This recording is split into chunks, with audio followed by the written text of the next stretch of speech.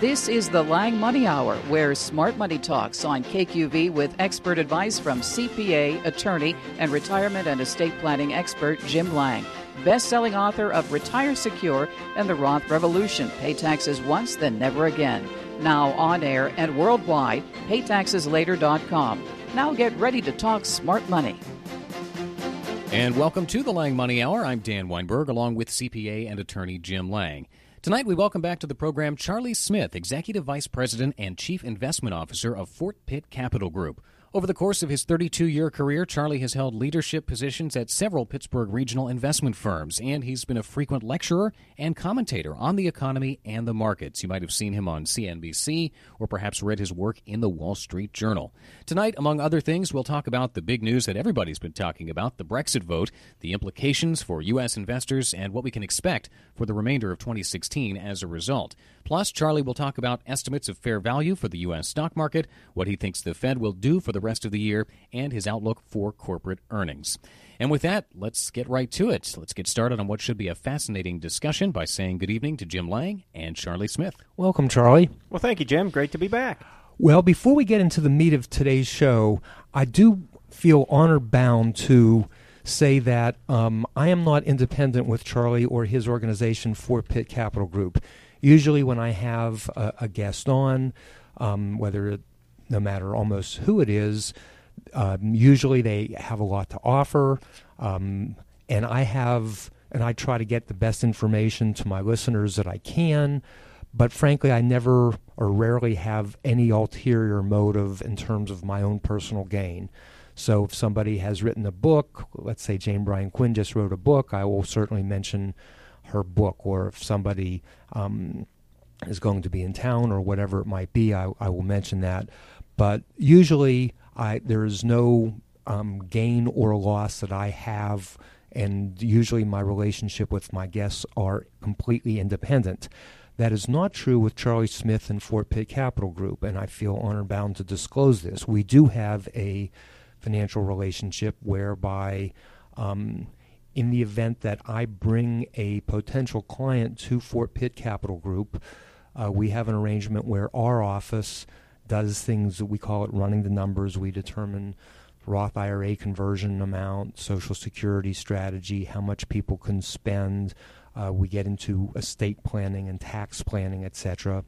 But anyway, we do have a fee sharing agreement. The good news for the client is that they are not paying me a fee and Charlie and Fort Pitt Capital Group a fee. They are paying one fee, which, by the way, is identical to what Fort Pitt would charge anybody else.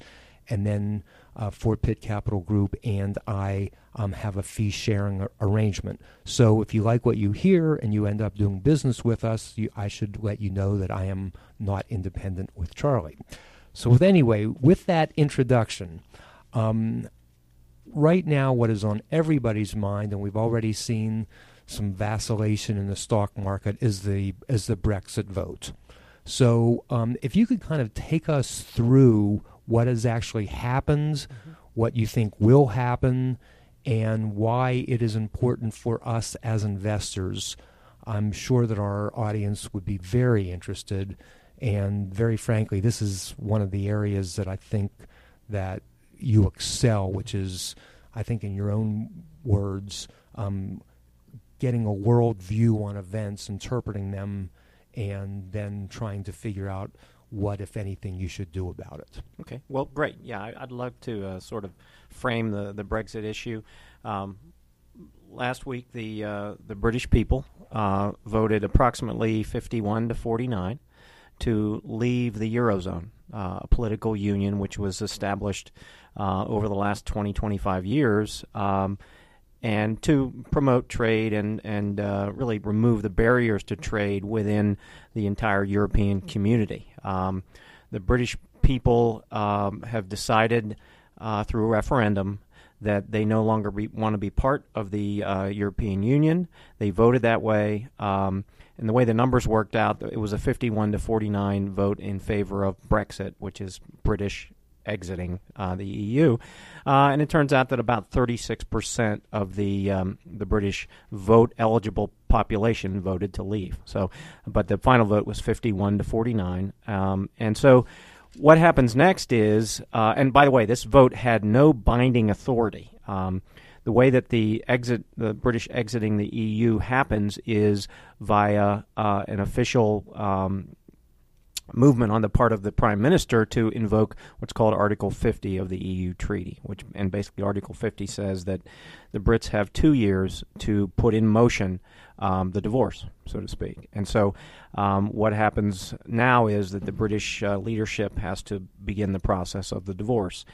Turns out that Prime Minister Cameron, the Tory party leader, announced that he was resigning the day that the results were announced. So there will be a new Tory Conservative Prime Minister who will be charged with implementing Article 50 should the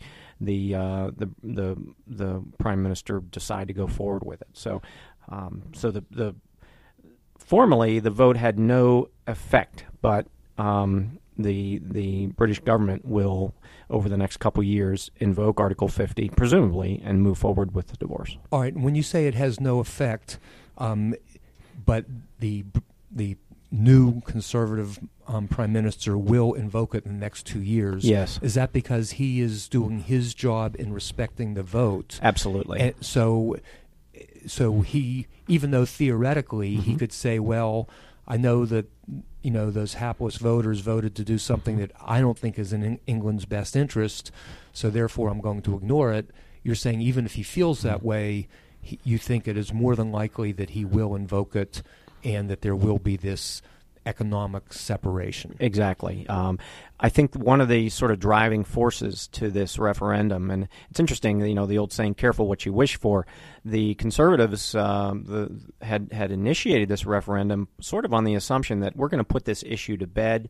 There's been all this talk, mostly due to immigration issues on the part of the British populace, that they wanted out of the EU. So the Conservatives said, okay, we'll have a referendum on the idea that it would finally basically put that the British people would vote to stay in the EU, and it would put the issue to bed. And it turned out to be, and all the polls ahead of the event were saying that Remain is winning, it's winning, and then the Brexit happened. So I don't believe that the leadership in Britain today can go against the will of the voters, because a big driver of this referendum was, hey, we're tired of being ruled by the elites and not having our voices being heard. So if the leadership in Great Britain today said, hey, we're not going to listen to the voters, I think it would be sort of rubbing salt in the wound and really would be a death knell for the Conservative Party in Britain if they were to ignore this.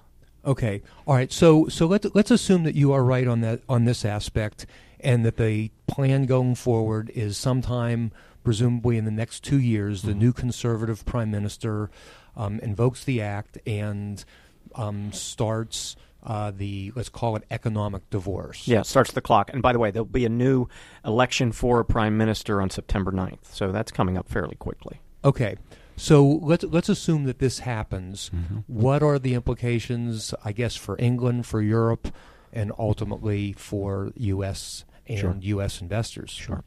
Well, most of the talk in terms of the market commentary since the vote was announced last week was the uncertainty of the timeline, which we've just been talking about, and what the response of the EU leadership is going to be to the initiation of the divorce proceedings. And the concern has been that the EU leadership is going to want to punish the British people for making the move to leave the Union. And so how would they do that?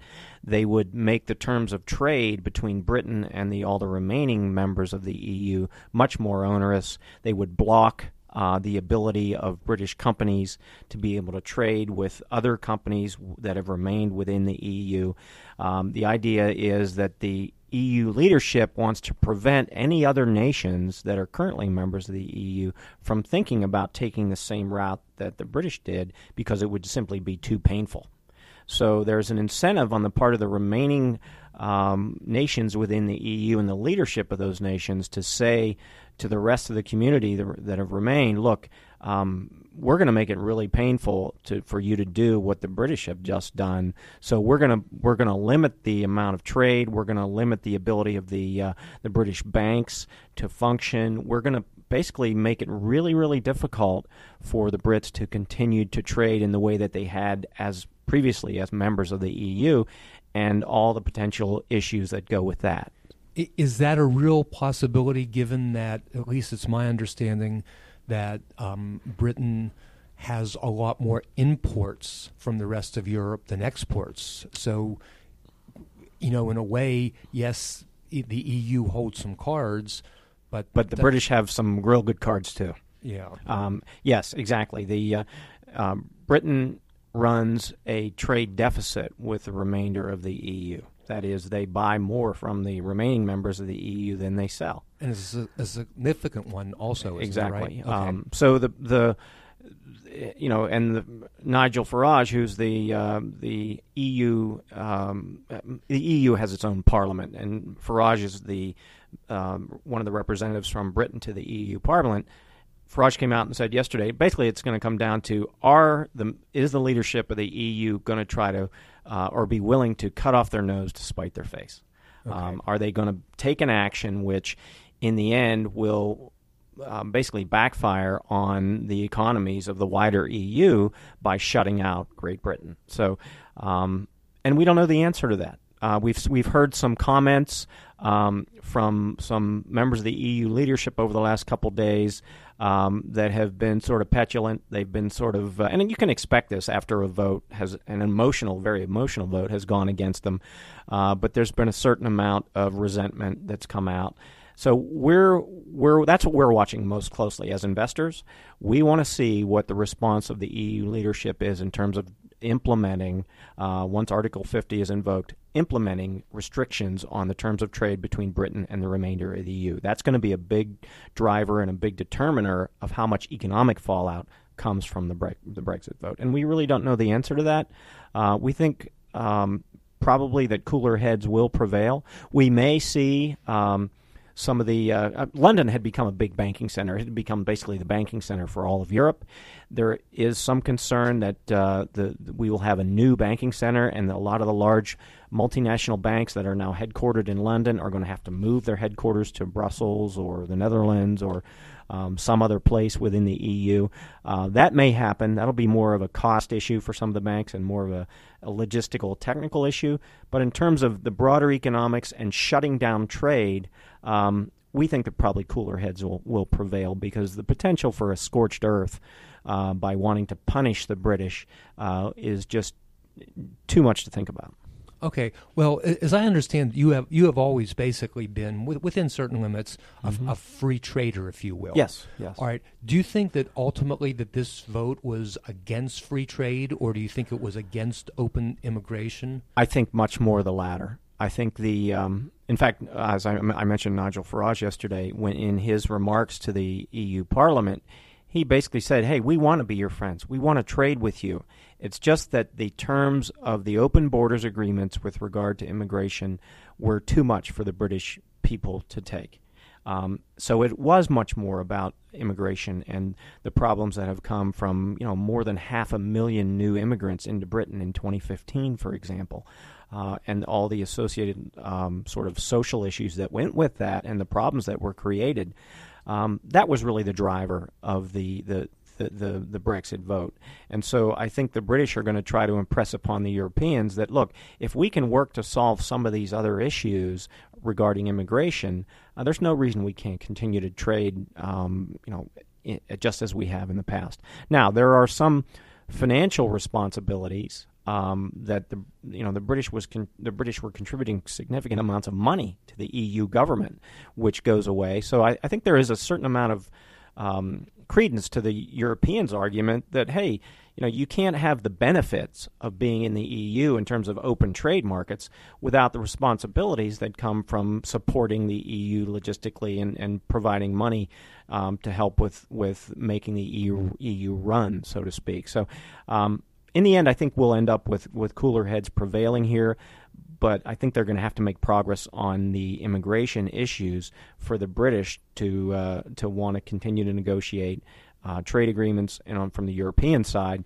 I think there is a certain amount of sentiment that they want to punish the Brits.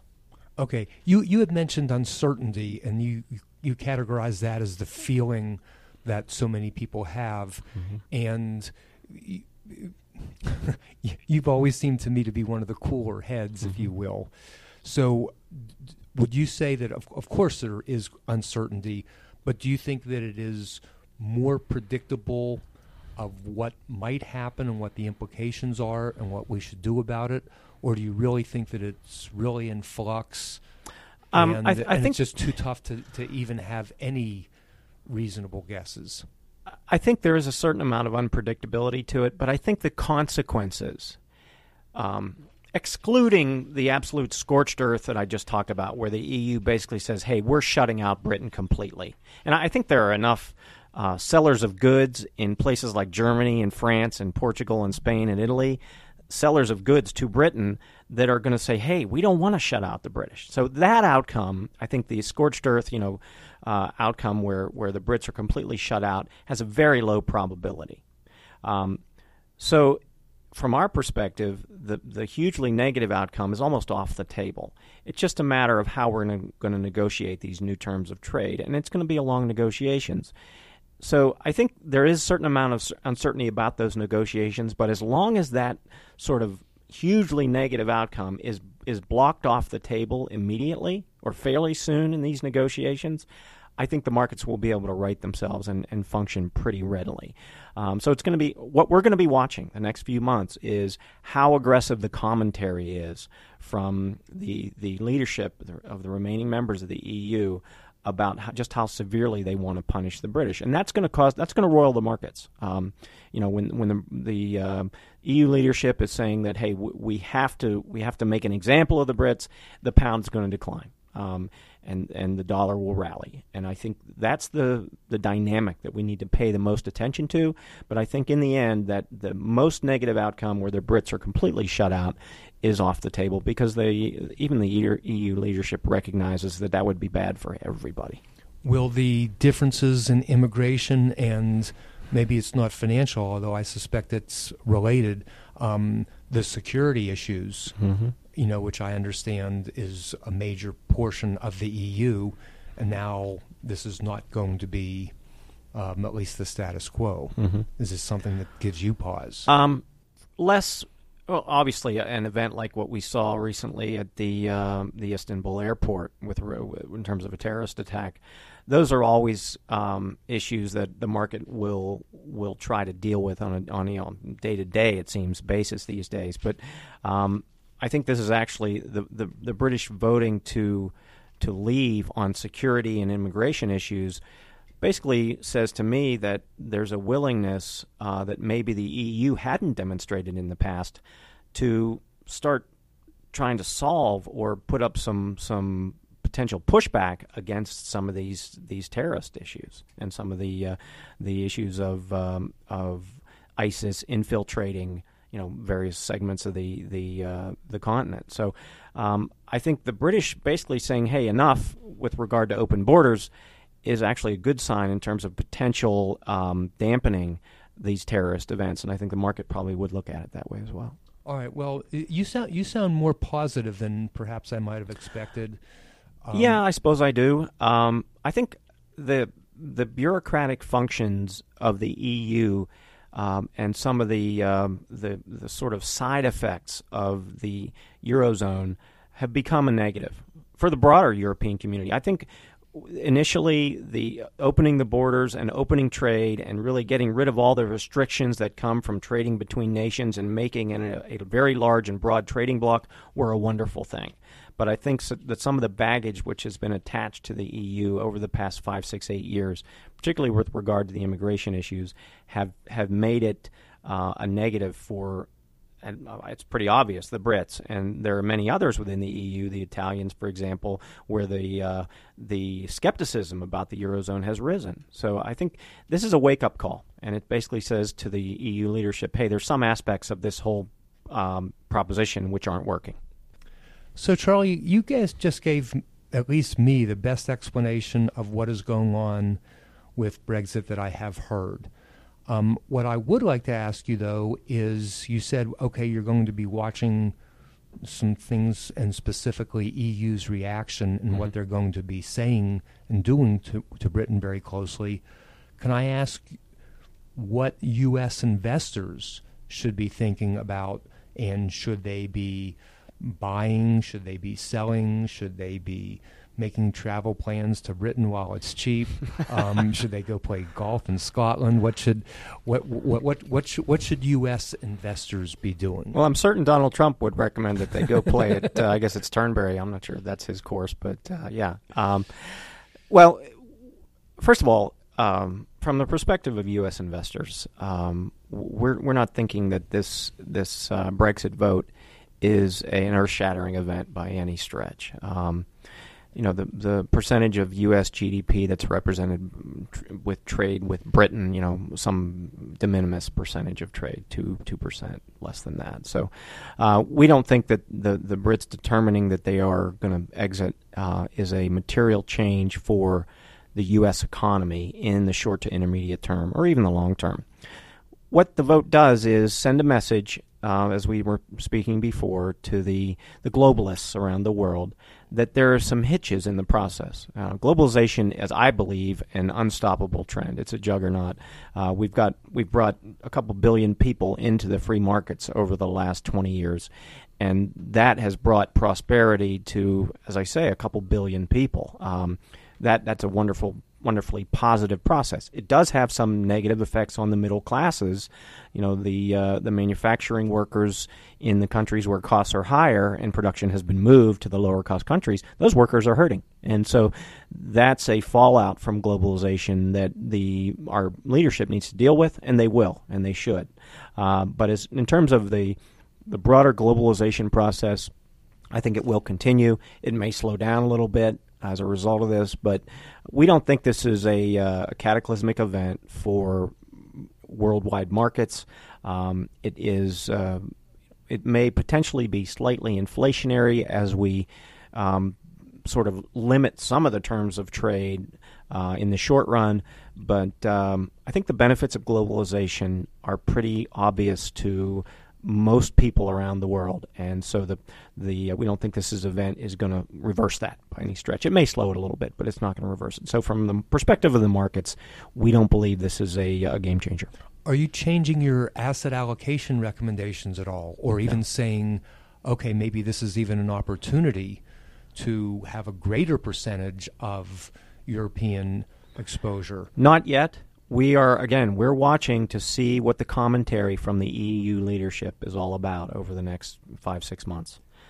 So if we do get a sense that the EU is going to, for lack of a better term, cut off their nose to spite their face, we would have less inclination to invest in Europe over the very longer term.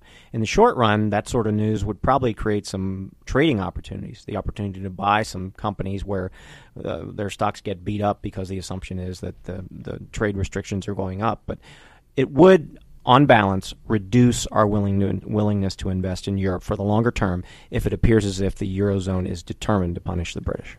Well, Charlie, I always think of you as one of the great bargain shoppers, if you will. Absolutely. And you are, you seem to do very well at, let's say, picking either distressed or perhaps it might be more accurate to say out of favor companies. And that brings up something that a classic, which I consider you a classic, let's call it value-oriented, not that you don't have growth in your portfolios, but perhaps a little bit more value than other investors or portfolio managers. That brings up the issue of fair value. Right. And could you talk a little bit about what fair value is and what the implications are for voters, both in terms of Brexit and even just not Brexit, just Sure. in general, because that's such an important area? Well, we believe there is an objective, mathematically determinable fair value for a business. And sort of by derivation, therefore, there should be a mathematically determinable fair value for an entire marketplace.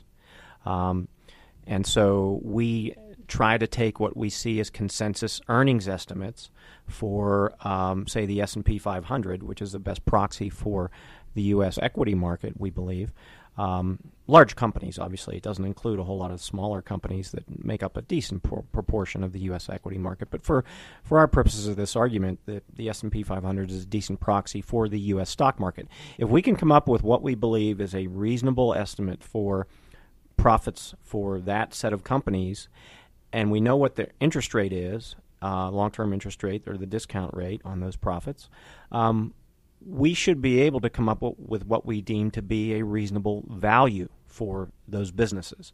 And so we do that continuously for the S&P 500. And consensus estimates for the S&P for earnings for calendar 2016 are about $118 to $119 per S&P 500 share in aggregate. So you have $118 in earnings for the S&P 500 in aggregate for calendar 2016. Given where interest rates are and inflation rates, the PE multiple, or the multiple of those earnings that you're willing to pay in the share price, should be somewhere in the 17 to 18 range. So you take that $118 number, multiply by 17, it gets you fair value for the S&P of about just over 2006. We actually hit that in the days right after the Brexit vote. The stock market declined from north of the S&P 500 declined from north of 2,100 down to just under 2,000. So we think the Brexit vote actually drove U.S. share prices right back to fair value. They were moderately or in small way overvalued pre the Brexit vote. But so we see fair value for the S&P 500 on 2016 earnings right around 2,000. Now remember, the stock market is a forward-looking mechanism. It's going to try to discount the future and put the future into today's prices. So the market is just now beginning to look at whatever 2017 earnings might look like. And earnings growth has been basically negative now for the S&P 500 for 5 quarters successively. So what we're doing is saying, okay, it looks like the rate of earnings growth for the S&P 500 has flattened out. It's been negative for 5 quarters, but actually the estimates have actually been improving for 2017. So we're making a best guess for 2017 earnings for the S&P 500 somewhere in the 122, 123 range. Maybe 2-3% type increase, not a boxcar increase by any stretch. And we put the same 17 multiple on that number. We get a fair value for the S&P not too far north of where we are, maybe 2,100, 2,150 today. So 2 to 3% earnings growth is not going to get you real nice returns from the average stock. Historically, earnings have grown at about 6% per year. So the very conservative earnings estimate we're using initially for 2017 of 2 to 3% growth is not going to get you, even the average long-term rate of return for the typical U.S. stock, which is about 9%. We're looking at something well underneath that. So we're not all that aggressively positioned in our portfolios because stocks are right at fair value, and we're not looking for all that great growth for next year for profits. Is there an argument that since some of the price-earnings ratios of, let's say, some of the companies or countries in the Asian Rim that have a lower price-earnings ratio, is there an argument that potentially represents a buying opportunity if we're going to use this fair value as one of the barometers of what to pay for a stock? Or do we have some of the uncertainties of third world accounting and those types of problems that might offset a more favorable price-earnings ratio? You nailed it exactly, Jim. When you invest outside the U.S., you've got some ingredients in the mix which create additional risk, whether it be accounting standards aren't necessarily what they are here. You've got currency issues. You've got greater political risks because the rule of law isn't necessarily the way it's defined here in the U.S. So that's going to drive down the multiples that you typically see overseas.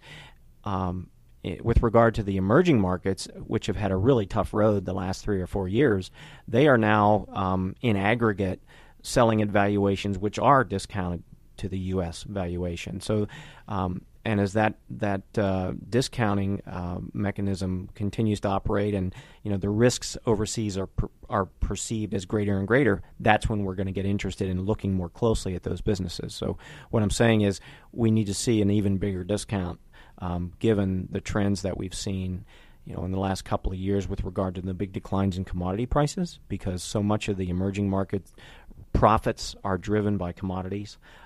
So there are probably 4 or 5 ingredients that would argue for a bigger discount and lower PE ratios in the overseas marketplace, particularly the developing marketplace, than even that we see now. So we're cautious with regard to the overseas markets, but they're certainly a lot cheaper than they were 3 or 4 years ago, and so they're coming on the edges of our radar screen, I guess is the best way to put it.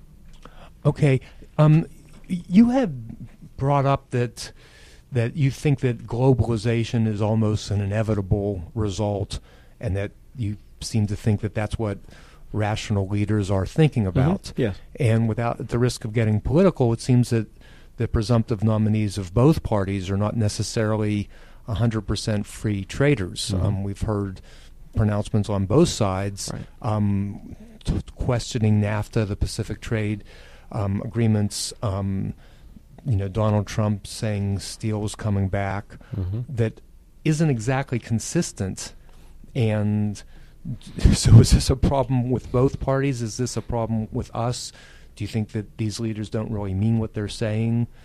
I think they mean what they're saying. I think as we mentioned earlier, there are side effects for particularly the middle classes of many of the developed world's populations that come from globalization that are negative.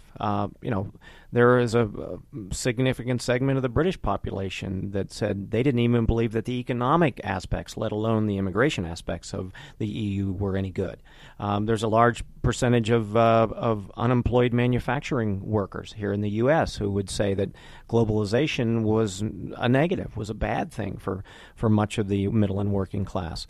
And I think the policymakers, to a certain extent, have failed in that they haven't addressed those side effects in the proper way, and what has arisen from that failure is the Donald Trump phenomenon, the unwillingness of Hillary Clinton to be as positive about free trade as she had been previously. I think they were simply responding to the voices that are out there that are saying, hey, the middle class is to a certain extent suffering from some of the aspects of free trade. So, we've ended up with 2 candidates who are reflecting the frustrations and the anger that is out there. That said, there's still a very large, particularly young population that I think recognizes that shutting yourself off from the rest of the world is not only economic but socially a negative. And I think, to a certain extent, some of us have forgotten what happened in the 1930s when we did institute Smoot-Hawley and we did shut down international trade and the potential problems that come from that. I think there's still a large segment of the U.S. populace that goes to Walmart every week and recognizes that, hey, the goods that they can get so cheaply are a direct function of the manufacturing of those goods in places where the labor costs are lower in general, and we benefit in aggregate from that, even though there are some industries that have suffered, like steel, that have suffered dramatically from it. So right before we break, is it fair to say that if you were giving advice to either candidate or either party or even Congress, mm-hmm. that in general you would be encouraging free trade but trying to do a better job of protecting some of the people who are hurt by it? You need to basically say, okay, who are the folks that are suffering the most? And sort of grade it on a scale and say, okay, are there industries that have been just completely devastated? What can we do in terms of creating, say, some sort of safety net for those folks? But you can't basically go out with a blanket statement that say, hey, we're going to protect everybody. You have to sort of make a judgment, which is what politicians are really in our leadership anywhere is charged with doing, make a judgment about who is hurting the most from this process, which in broader terms is benefiting billions of people. But make a judgment that those people are hurting the most. Let's see what we can do to fix them or help them. Charlie, in this last segment, I'd like to address some new rules that I think are very important that concern the fiduciary standard. But before we get into what the rules are, can we just step back for a minute, and could you explain to the audience what a fiduciary is? Yes. A fiduciary is someone who has entirely your interest as the client as their top priority. That's essentially the practical definition of it. In terms of the dictionary definition of it, it's someone who is responsible and morally responsible for funds. Someone who is in charge of being sure that assets or resources are managed properly. But in terms of the practical definition in the investing world, a fiduciary is someone who is looking out for you and you as the number one priority. And so the fiduciary rule is one which applies to registered investment advisors. It does not apply to individuals who hold themselves out as brokers. That is, the financial broker who sells investment products might have the interest of the provider of that product ahead of your interest as a customer. And as long as they disclose that to you, they're not necessarily required to operate under the fiduciary standard. So that's where the fiduciary standard comes from. All right, so let me just make sure that our listeners understand this. If you are a registered investment advisor, which certainly you are and I am, both you and I have not only a moral but a legal obligation to recommend what we believe is in our client's best interest. Exactly. On the other hand, a stockbroker or perhaps an insurance salesman doesn't necessarily have that, correct, subject to the new rule that we'll get to. So let's say, for discussion's sake, that I am a stockbroker or an insurance guy, and you come to me and you say, gee, I'm interested in a safe investment, and I say to you, well, oh, by the way, I have this wonderful annuity. It's going to cost you $100,000, and I don't bother disclosing to you that I and my company are going to get a $10,000 commission. And if you think about it, now the investment, so to speak, is actually $90,000, not $100,000. That's okay because I am not a fiduciary and I'm not a registered investment advisor. I'm just a stockbroker or an insurance person. But a registered investment advisor could not give that advice unless he or she honestly believed that annuity was for the best good of the client. Yes. And that's probably why, at least to my knowledge, neither one of our firms have ever sold one. I sometimes lovingly call that going to the dark side. Well, but sure. All right. So the fiduciary standard is looking out for the best interest of the client. Putting the client first in all phases of your investment advice. Okay. Well, that's what you have been doing, and that's what I have been doing, and that's what many other investment professionals have not been doing. Mm-hmm. So what is new? Well, the Labor Department has come out with a new set of rules labeled the fiduciary standard, specifically for investments that are rolled out of 401k plans or 403bs or other long-term investment plans. And this standard basically says that if you are rolling an investment into an IRA, an individual retirement account from your 403b or 401k, that the advice which is given to people with those accounts must be held to the fiduciary standard. So this has roiled all the providers of insurance products and investment products, and annuities, index funds. The entire investing universe is trying to deal with this new regulation from the Department of Labor. And interestingly, there are some segments of the brokerage industry which have sued to reverse this law. There was an effort in the halls of Congress to repeal the new regulations, and the Obama administration vetoed the legislation which was actually passed to repeal this. So there has been a concerted fight against this legislation. Actually, it's not legislation, it's rulemaking by the Department of Labor. All right, now, since you and I are fiduciary advisors, at least in our office, this has not had an impact on the way we do business. Has this had any impact on the way you do business? No, we've not changed our approach to the world that we operate in one bit. We are still out there searching the waterfront, so to speak, for the best companies, the best businesses at reasonable prices that we can, and investment products, whether they be an ETF, an index fund, whatever the product might be. We are vetting it and saying, okay, are there other alternatives? We're not being paid to offer this. We're not being compensated in any way to offer this, even though it might have characteristics that don't benefit the client. We just don't do that. We're looking for the best investment out there at the best price to serve our client's interest. Well, I'm thinking about some of the, let's say, existing insurance guys and people who have sold annuities. I would imagine that, I guess theoretically, if they actually believed in their product and they actually believed that the annuity was the best thing for the client despite the fees, etc., then it would be legal or appropriate for them to offer that. Well, and if you can document, and that's one of the big issues with the new regulation is, as long as the broker can document that the product that they're offering has ABC benefits and maybe costs less than an alternative, you're going to be able to still operate as a broker.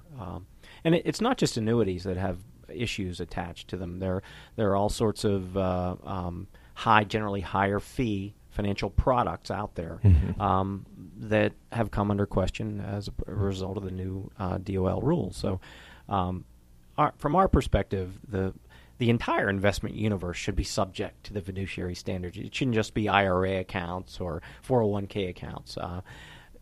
The entire investment spectrum should be subject to this standard. Well, that was actually the next issue I wanted to cover.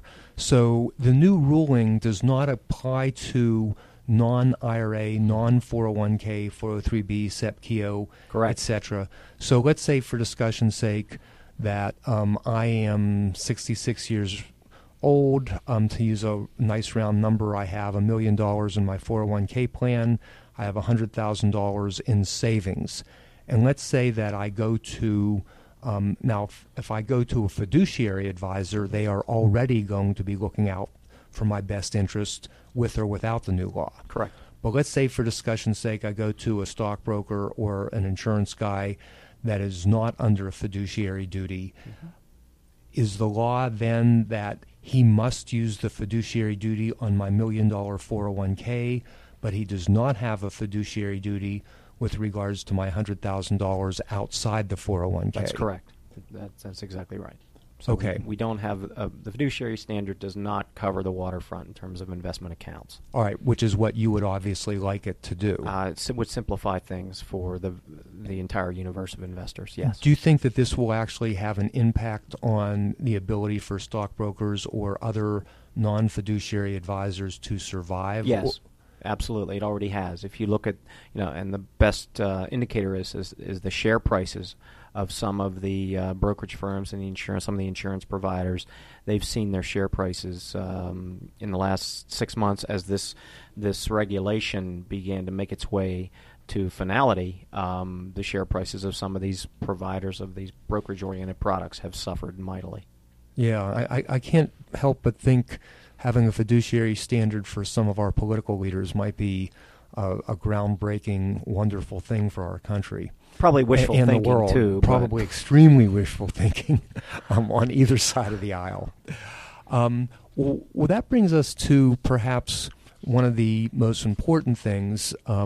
Most of my clients, and I think most of our mutual clients, tend to be IRA or 401k plan heavy. Yes. That is, we have a lot of clients who might have started their careers at a relatively young age, back in the day when you would go to work for a company and stay there for 30 or 40 years, or with the university, and they had car payments and mortgage payments, and they paid for their kids' braces, and they paid for their kids' college, and it was always hard for them to save money, but they were prudent, and they put money in their 401k, or if they were at a university, a 401a or a 403b, and they kept doing that for 30 or 40 years, and now they have a lot of money in their retirement plans, which is probably a relatively good formula for accumulating wealth and being able to retire with dignity in a manner in which you like. Can you give some advice to some of our 401k and 403b investors, maybe not necessarily towards the end of their career, which is what we tend to do the most, and obviously what we are saying is, well, we didn't get into it, but a well-diversified portfolio that is appropriate for the 401k or 403b. But what about the people in the accumulation stages, even at the later portions of the accumulation stages? What advice would you have for our listeners who are, in effect, still working and contributing to their retirement plan? So many of the investment providers out there want to make this complicated. And as with much in investing, it can be simplified. You can simplify things too much sometimes. But in terms of the 401k, there are probably three things, particularly as a young person, you need to do to be successful. And if you do these things, you will be successful in investing. There is no doubt. There's not a question on this. Number one is max out your contributions, particularly if you have any sort of a matching feature to your plan. It's one of the last remaining true tax deductions out there.